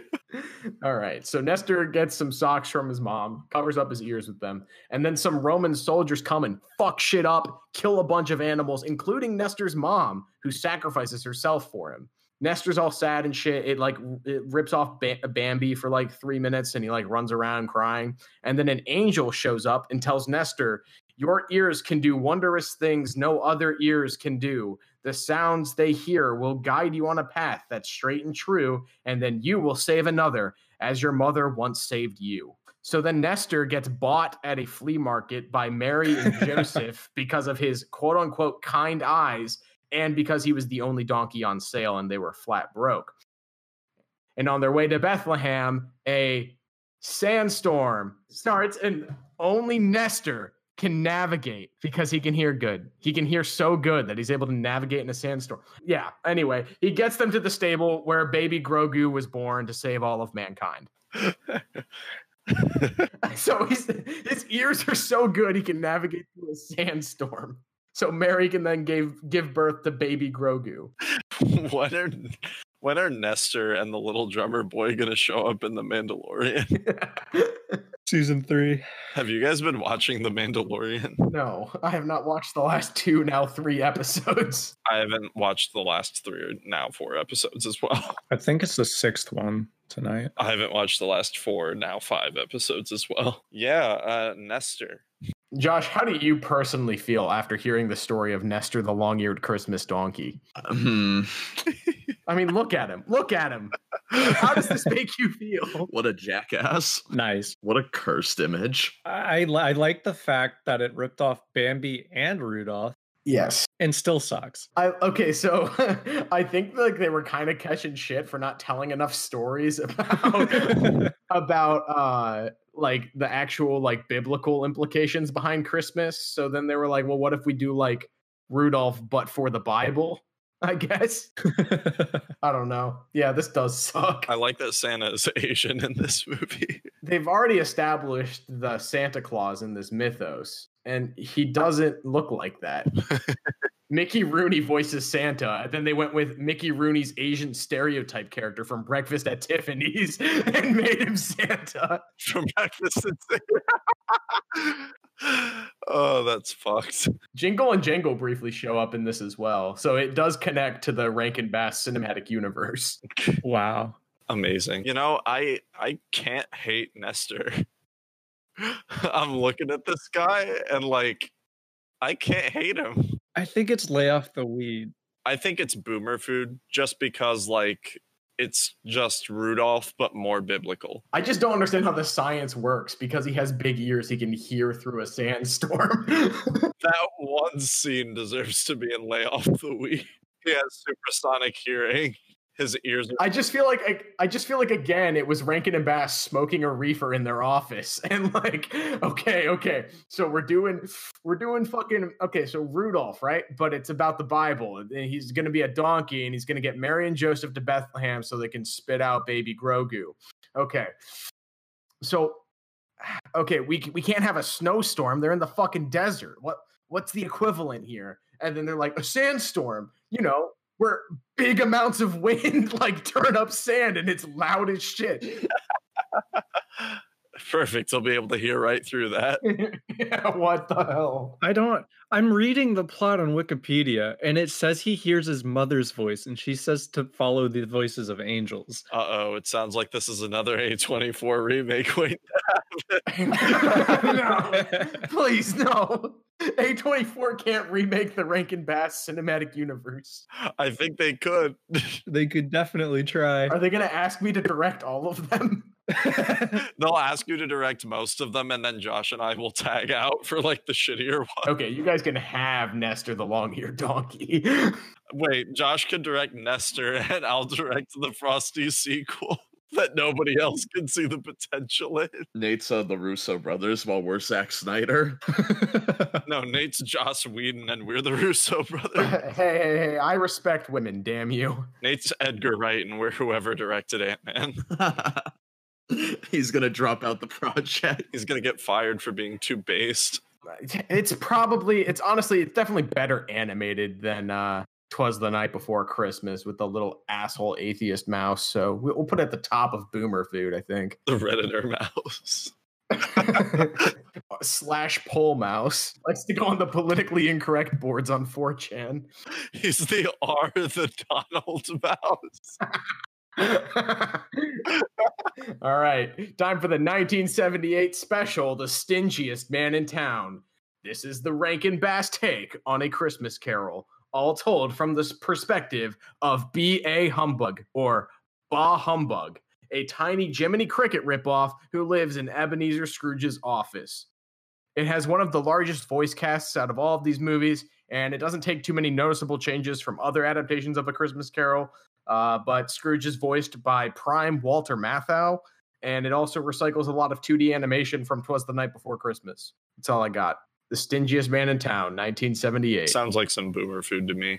Yeah, sounds very boomer food. Yeah, the only noticeable change to the Charles Dickens classic is, again, our narrator is B.A. Humbug, or Bah Humbug. Not nearly as good as Jiminy Cricket. It's better than the fucking monster ones. Like I said, prime Walter Matthau. You got the guy who's training kids who's an alcoholic in Bad News Bears. fucking as Ebenezer Scrooge. This is perfect. You got the guy from Dennis the Menace. You got the guy from The Odd Couple. You got the guy from Grumpy Old Men.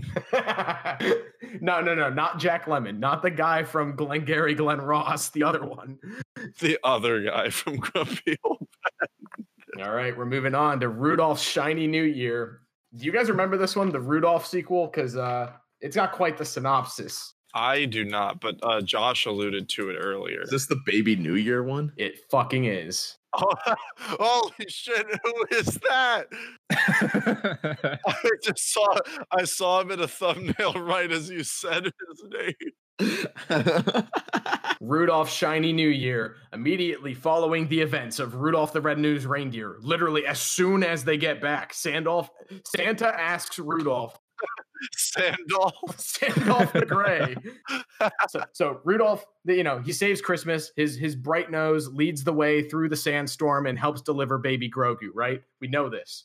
Now, as soon as he gets back, Santa asks Rudolph to help Father Time find the New Year's baby before midnight of New Year's Eve. Otherwise, it will permanently be December 31st forever. So Eon the giant vulture, the evil giant vulture, wants to stop Rudolph because Eon the giant evil vulture will die immediately on New Year's Day because he's an eon old, and the start of the next year would kill him. So Rudolph then heads to the archipelagos of time, where the baby Happy New Year is most likely hiding. Eon tries to murder Rudolph, but is saved by Big Ben, a sperm whale with a clock on his back. And then Rudolph travels to these archipelagos of time, which are essentially these islands that are memories of the past, and each one of them represents their time period. So 1 million BC island represents a prehistoric anachronistic island that consists of dinosaurs and other prehistoric creatures, as well as cave people living there. The baby there, a couple dinosaurs do make fun of the baby when he is there for having giant ass ears, as you can see in the image above. Then 4000 BC island happens, where Rudolph mentions that all its inhabitants want to do was build pyramids, so he quickly moves past these 4000 BC islanders. Oh my god. Then he goes to 1023 Island, represented as a medieval island filled with fairy tale characters. The year is 1023, in Father Time's narration, to be where all the well-known fairy tales and nursery rhymes actually happened. And then Sir 1023 lives there, who's like a knight.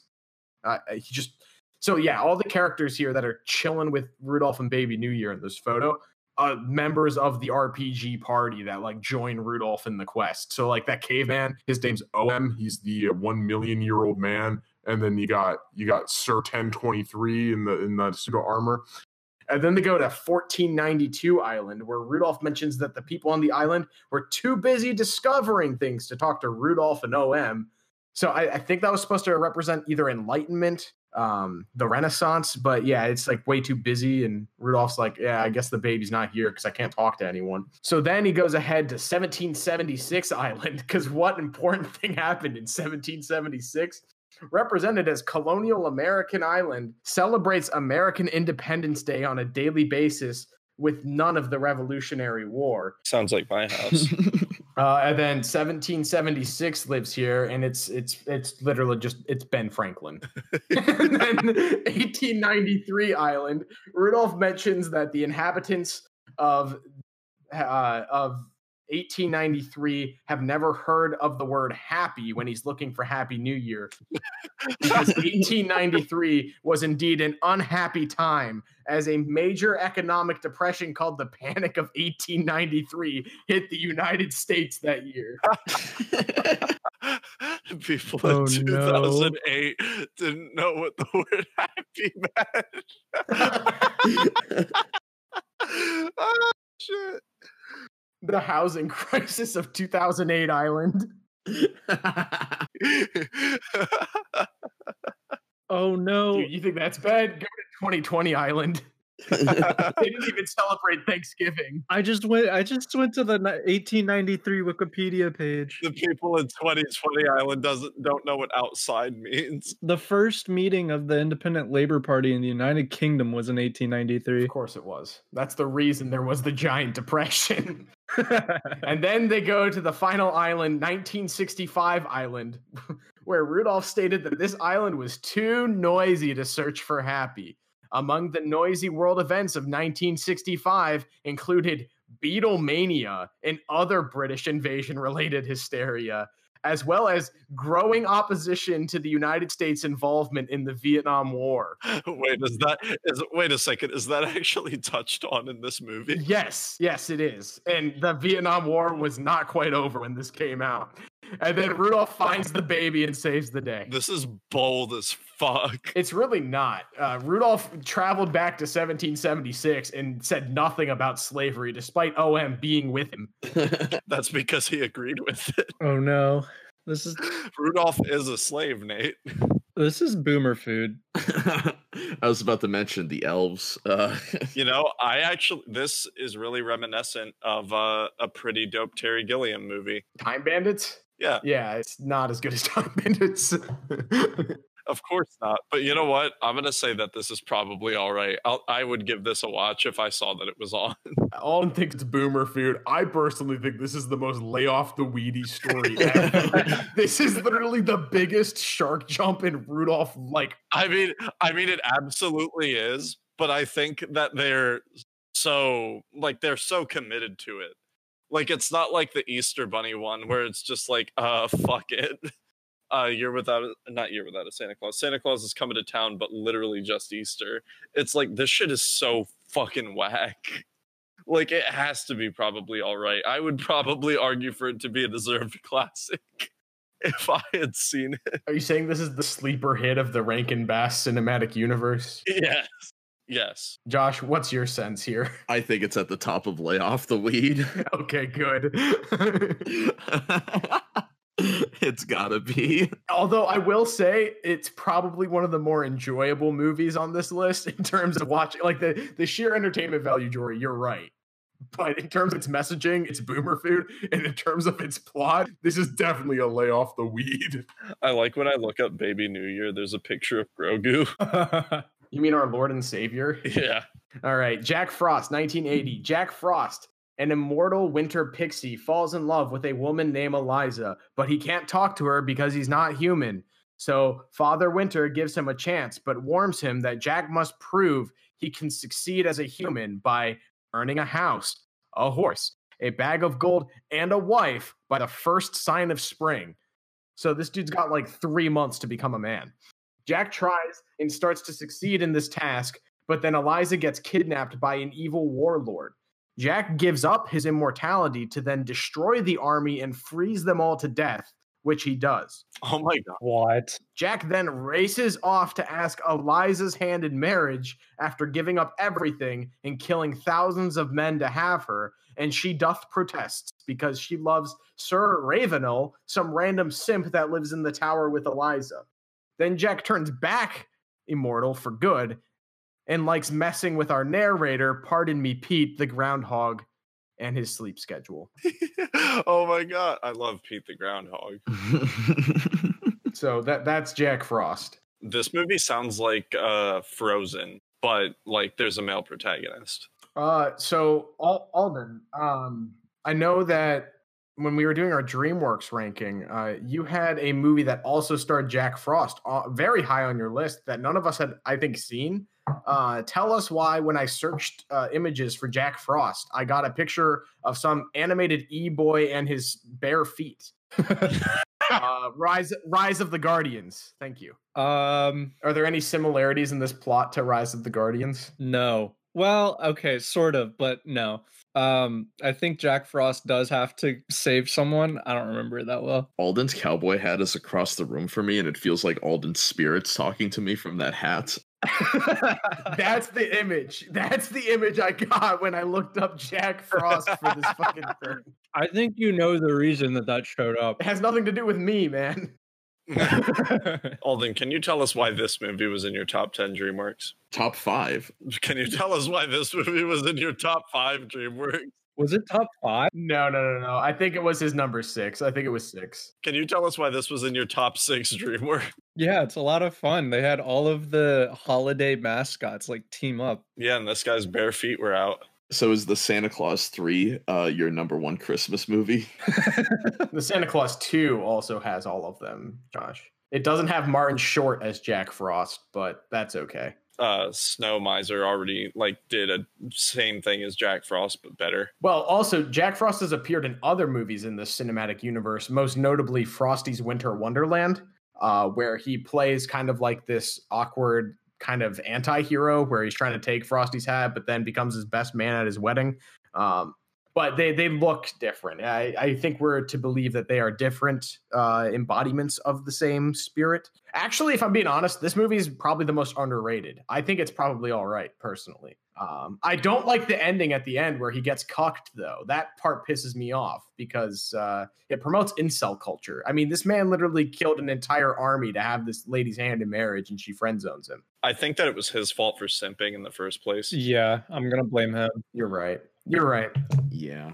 Josh, would you watch Jack Frost? No. Would you watch Jack Frost with Michael Keaton?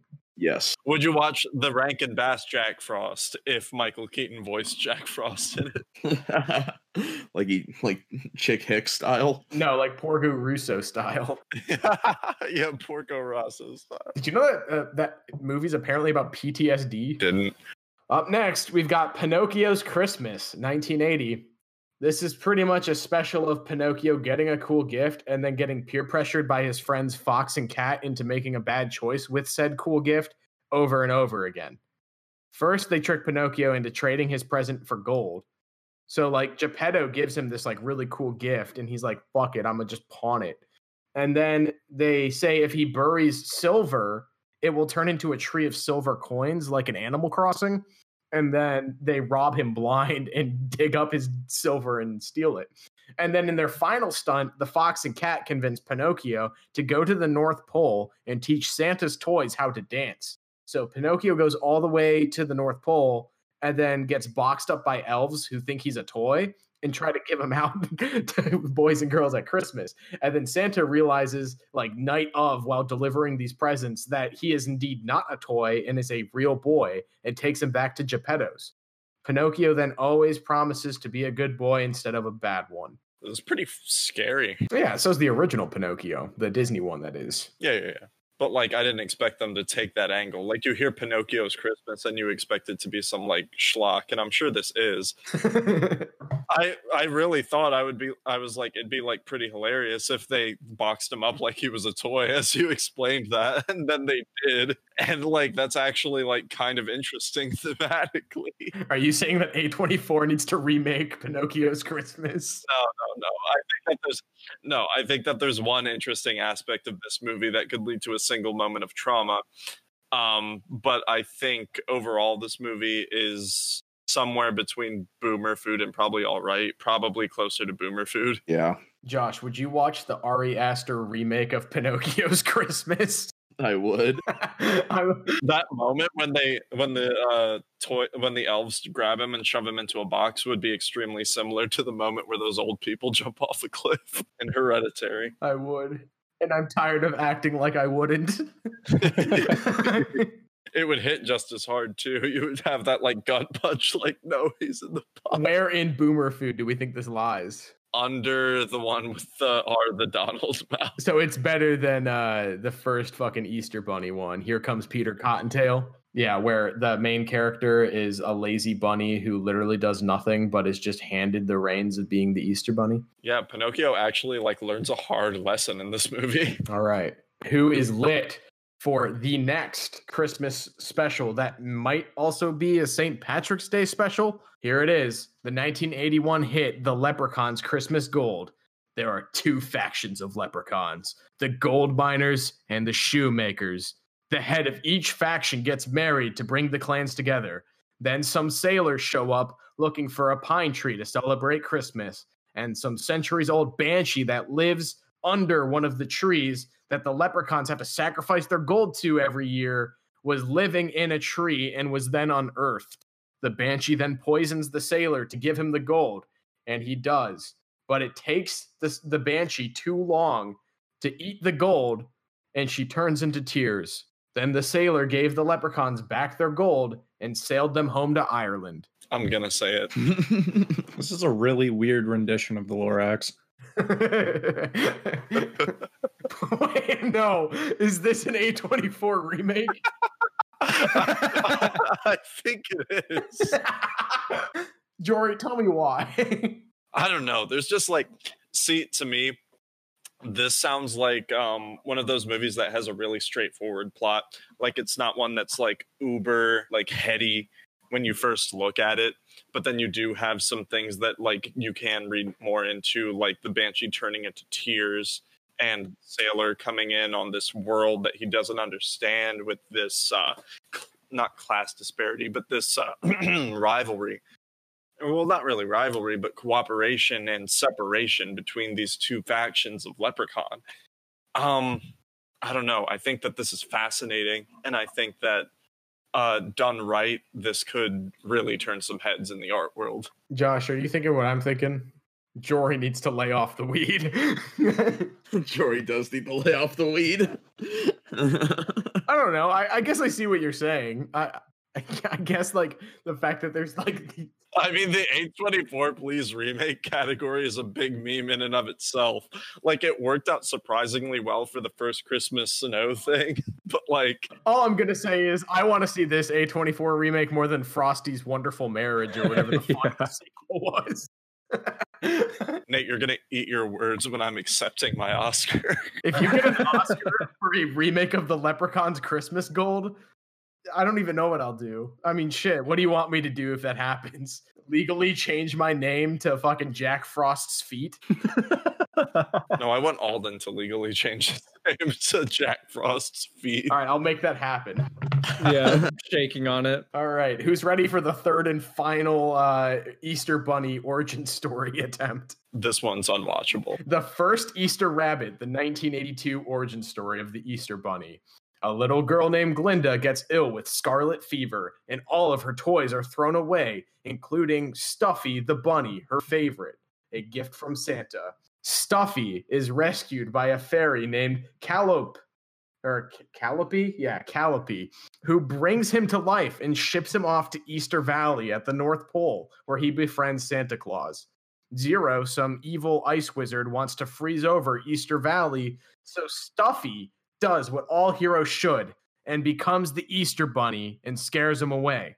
Santa then begins bargaining with Zero and gives him real estate in the South Pole, causing Zero to go away forever in a wasteland. That's the first Easter Rabbit. I'm like watching clips from this right now, and the animation is actually like pretty good. Yeah, so this is I guess I should say this is 1982, so in between all of these specials that are being made, Rankin Bass has actually made some relatively cinematic steps. They did The Hobbit in 1981, I believe. And then the year after this, the same animation studio would then tackle Return of the King, because they decided to skip the first two books of Lord of the Rings and go straight from The Hobbit to Return of the King. What if Peter Jackson also did that? This hobbit that is the nephew of the other hobbit bows to no man. Who the fuck are you saying this? I said it was going to be unwatchable before. Maybe I'm just shitting on the Easter Bunny because I don't like him, but like, you know what? The synopsis and the animation that I'm seeing here, this movie's probably all right. Dude, this is the studio's third attempt at trying to tell the story of the Easter Bunny. Yeah, third time's the charm. Granted, it's the first time they've tried so in a 2D medium, but I don't know.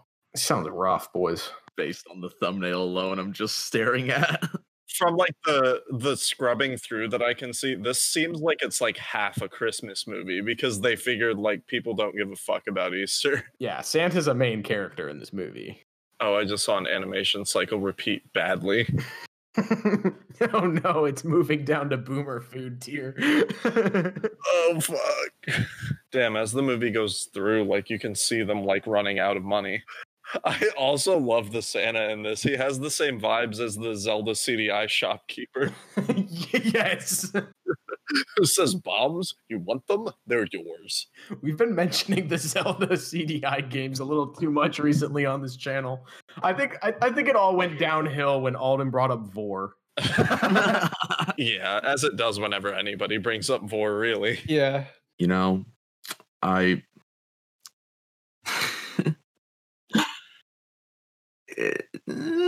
going to side with you with whatever you pick. we were leaning towards boomer food. The most bloated category. Maybe the bottom of boomer food. I don't think it deserves to be at the bottom. I think it deserves to be above the other Easter Bunny one. Okay. So it's definitely better than the fucking Mad Monsters, just due to the fact that it like has a story. I mean, the Bah Humbug Christmas Tale is okay. This one, I fucking hate the main character, and Here Comes Peter Cottontail. Like, honestly, fuck that. At least Stuffy's not a dickhead. He's just a dumbass. Honestly, it can go above the atheist mouse, the fucking Redditor mouse. It can be chilling with Nestor the long-eared donkey. I won't lose any sleep. It's a little high for an Easter special, if I'm being honest. They tried with this one. I feel like this was the first time that I'll say like they actually put effort into it. Rudolph and Frosty's Christmas in July, 1982. 82. The Avengers Endgame of the Rankin Bass Cinematic Universe, starring Rudolph, Frosty, Crystal, Santa, Mrs. Claus, Jingle and Jangle, Jack Frost, and even cameos by the Heat and Snow Miser. This story follows an evil warlock named Winterbolt, who is trying to assassinate Santa, while the rest of the friends celebrate their holiday contributions in a parade in the middle of July. I'm watching a clip of it. And this ice warlock guy has dragons that he controls.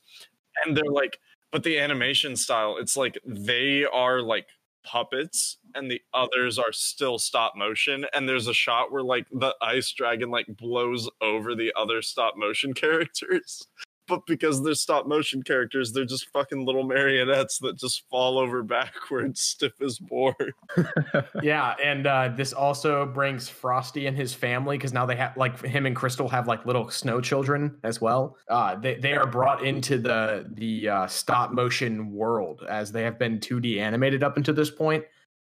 So they're there booling with Santa and his gang, and yeah, like Jack Frost comes back from the one that we put in Probably All Right. So, yeah, I mean, this is the rise of the Guardians for the Rankin Bass cinematic universe. I'm watching Rudolph and Frosty 1979, Rudolph versus Winterbolt. Yeah, so there are some confusions as to the years that these were released. I went with the year that they were televised, but also commercially viable for at-home sale. So I think it was probably originally released in 1979, but it's 1982 based on home distribution. Yeah, I just love that this video is like Rudolph versus Winterbolt, like it's an epic like superhero battle.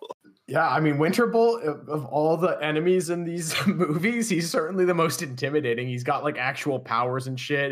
His objective is literally to kill Santa, so that way Winter can be his. He's like Thanos if Thanos wasn't just like strong guy. I love that the runtime for this one is almost 100 minutes. Yeah, it's the longest out of all of them. It's kind of the conclusion. It's the end game of the fucking time. Yeah, it's the conclusion of the Rudolph trilogy, and it's also the conclusion of the Frosty trilogy. They really like put all their eggs in one basket. Holy shit, Rudolph has like a birthmark on the bottom of his hoof. A lot of people consider this to be the last like Rankin Bass movie too. Like there was a short-lived era after, but this was really kind of the end of it all. Kind of like how people are going to see the MCU in 10 years. Yeah. When Black Widow finally releases in theaters and people are like, who the fuck cares? I don't even know who you are. I think this is probably all right. Yeah, I agree. I think that this is probably all right. I'm going to say it now. It's better than The Emperor's New Clothes. It might not be as good as Jack Frost, but at least no one gets cocked at the end. Not that it's a conclusion, but it feels like kind of like, oh, holy shit. Those other iconic movies, like maybe it's like kind of like one last hurrah. Maybe it just deserves to like be mid tier. Yo, Winterbolt's death scene is kind of fucking terrifying. Yeah, it is. I remember that as a kid. It traumatized the fuck out of me.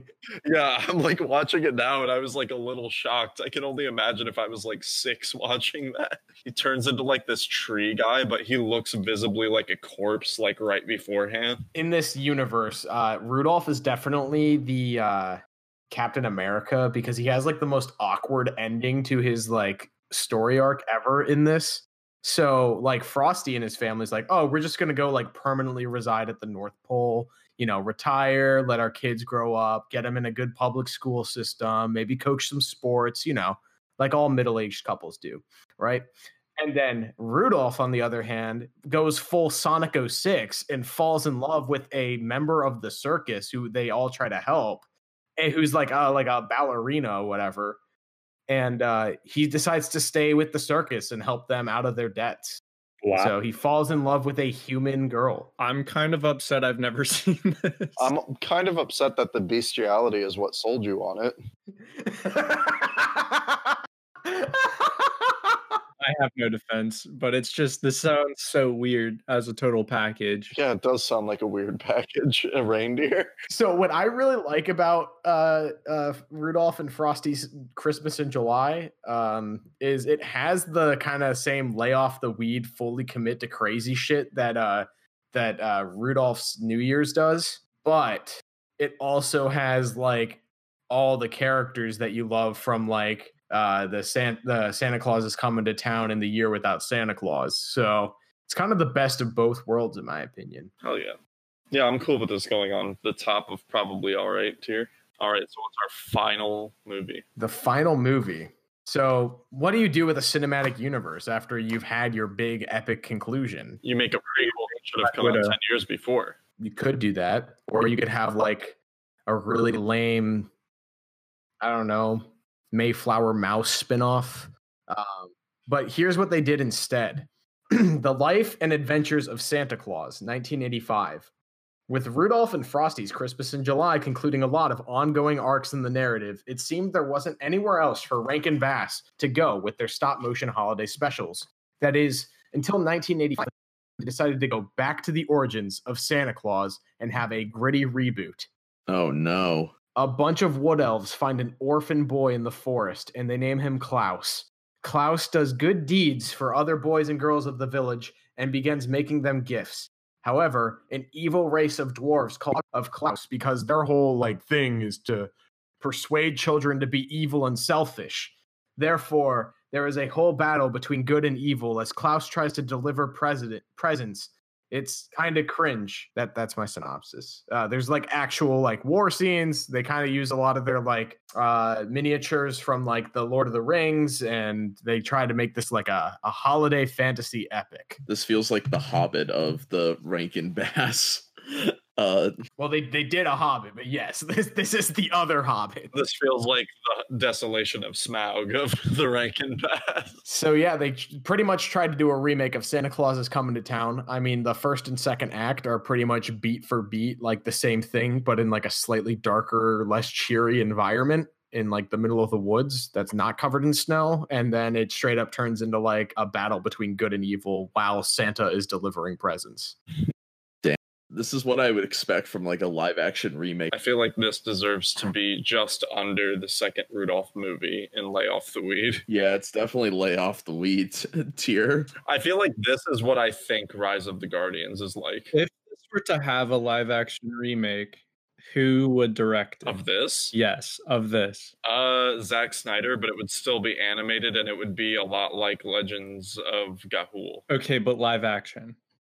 Specifically live action. M. Night Shyamalan. Maybe Peter Jackson would fuck around with another like Mortal Engines garbage shit thing. That's what I was thinking. Yeah, but Peter Jackson didn't direct that shit. They just threw his name over it. Robert Rodriguez might be down for it if James Cameron produced it. I'd love to see that. Like, this has Alita Battle Angel vibe. I mean, he's giving us a Shark Boy and Lava Girl sequel, so what does he have to lose? Would George Lucas direct this? Would he be like, you know what, Strange Magic is really what I want to go with my career. Strange Magic. He made a fucking karaoke musical with fairies. How embarrassing. Yeah, I just sold my rights to Star Wars and now I'm doing Strange Magic. I sold my rights to Star Wars, and I have this movie that I'm sitting on for like 20 years, and I told Disney to release it. Where's Red Tails 2? Where's American Graffiti 2? I would rather see either of those than this movie. If it's up to me, I think that The Life and Adventures of Santa Claus can either go an unwatchable or lump of coal. I mean, it killed the Rankin Bass TV special deal. They were no longer asked to make holiday specials after this. Granted, Rankin and Bass both retired after 25 years in the industry, but, you know, this is a fucking embarrassing way to go out on. They should have just swallowed their pride and finished with Rudolph and Frosty's Christmas in July, but they're like, oh no, our universe is printing money. We've got to make just one more. And then it turned out to be the nail in the coffin. I'm of two minds with this one. I kind of want to see this go in lump of coal, but then again, I also think it would be hilarious if Little Drummer Boy was in lump of coal by itself. Yeah, that's exactly where I'm sitting. I love how Little Drummer Boy 2 is just booling. It's an unwatchable, but Little Drummer Boy 1 is in lump of coal. Fuck this movie. Its sequel is slightly less bad. What are some other movies like that? What, movies with slightly better sequels? G.I. Joe. Oh, yeah, that's true. First G.I. Joe was worse than the Transformers movies, and the second one was better than all the Transformers movies. I think Bumblebee might be better than the second G.I. Joe. I don't really watch a lot. I mean, this is kind of evident from like the draft battles that I did, but I don't really watch movies that I hear are bad for the most part. Yeah, I mean, who would hunt down movies that are bad? I don't know. Some insane person named Nathaniel R. Martin. Who watched like 37 out of the 40 video game movies in that draft? Yeah, when Josh and I got video game movies, we were both like, All right, so here's our tier list. At the very bottom in lump of coal tier is the Little Drummer Boy. At the bottom of unwatchable tier, we have The Mouse on the Mayflower, then the Little Drummer Boy 2, and rounding out the top of unwatchable, we have The Life and Adventures of Santa Claus. In the Lay Off the Weed tier, we've got The Ballad of Smokey the Bear at the very bottom. Then Here Comes Peter Cottontail. Oh, wait, is that called Here Comes Peter Cottontail? No, it's called The Easter Bunny is Coming to Town. The Easter Bunny's coming to town, booling in the middle of Lay Off the Weed tier. And then the king of Lay Off the Weed tier is Rudolph's Shiny New Year. And then the boomer food category, the very bottom is Mad, Mad, Mad Monsters. And then the Stingiest Man in Town, followed by Here Comes Peter Cottontail, then Pinocchio's Christmas, 'Twas the Night Before Christmas, the First Easter Rabbit, yes, I got it without looking, and then Nestor, the Long-Eared Donkey, rocking the top of boomer food. In A24, please remake tier, we've got... I kind of regret putting Frosty here. We've got Frosty's Winter Wonderland, 1976. And then we have the Leprechaun's Christmas Gold and The First Christmas at the top of A24, please remake. I'm really happy with how that tier turned out. At the bottom of the probably all right tier, we've got Jack Frost, The Emperor's New Clothes, and then the Rudolph and Frosty's Christmas in July at the top. And in the deserved classics tier, we've got Frosty the Snowman, The Year Without Santa Claus, Rudolph the Red-Nosed Reindeer, and number one, Santa Claus is Coming to Town. Hell yeah. You know, it is kind of nice that the deserved classics is the category with the second most movies in it. I suppose. I feel like It's also like those are probably the four that people know going into this. And I think it's interesting how like Those four have, I guess, probably aged the best because they're like the ones that they still play. Yeah, they feel the most timeless, where like I think all of them in the boomer food feel so dated. Which is why they are in boomer food. I think there's people that would probably fight us. I think like the Little Drummer Boy has some like sleeper fans. People would probably say that's like number 5. I'm sure there's some Peter Cottontail stands. Easter Bunny's Coming to Town or whatever is their favorite. I think everybody kind of just acknowledges that the Easter Bunny is such a shit character.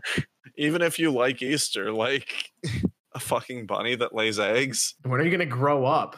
What's next? You want a Tooth Fairy movie? We had that. And it was fucking great. Anyway, I just want to say I'm really proud of us for none of us saying that Santa isn't real, because we do have extremely young listeners, I suppose. So good on you guys. What are you talking about, Nate? Santa is real. You're right. He Yeah, is. the Queen of England is not. Except he has COVID-19. Oh, Santa's immune to COVID-19. What's it called? The CDC said so. I think Dr. Anthony Fauci said so. I don't think the CDC said so. Hang on. What are the sources on Santa being immune? What if it was an abbreviation and they meant to say that Santa is immunocompromised and there will be no Christmas this year?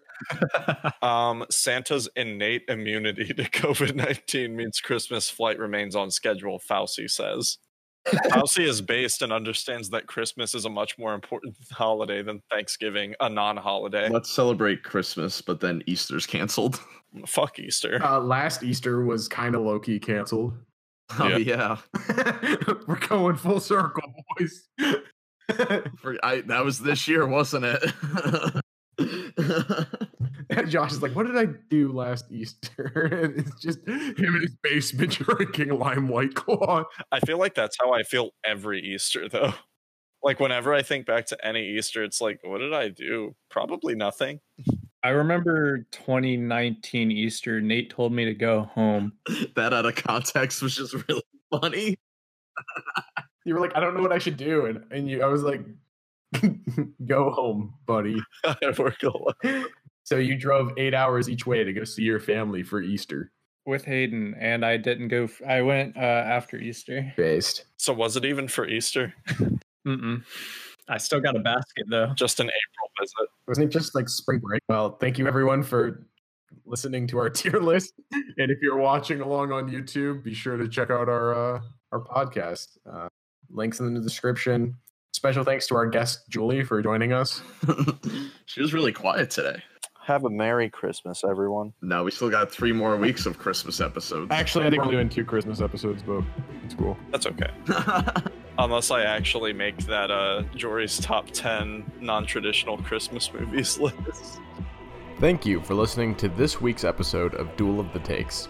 If you haven't already, check out the Duel of the Takes YouTube channel, where we have highlights of every episode, bonus lists, as well as comedy sketches and more. Also, give us a follow on Instagram. We do interactive stories, movie and pop culture memes, and when we record, if we ever need a tiebreaker, we go live on Instagram to you, our audience, to get an answer. If you want to be a part of the discussion, check out our Discord channel for movie debates, hot takes, gaming moments, etc. And as always, good afternoon, good evening, and good night.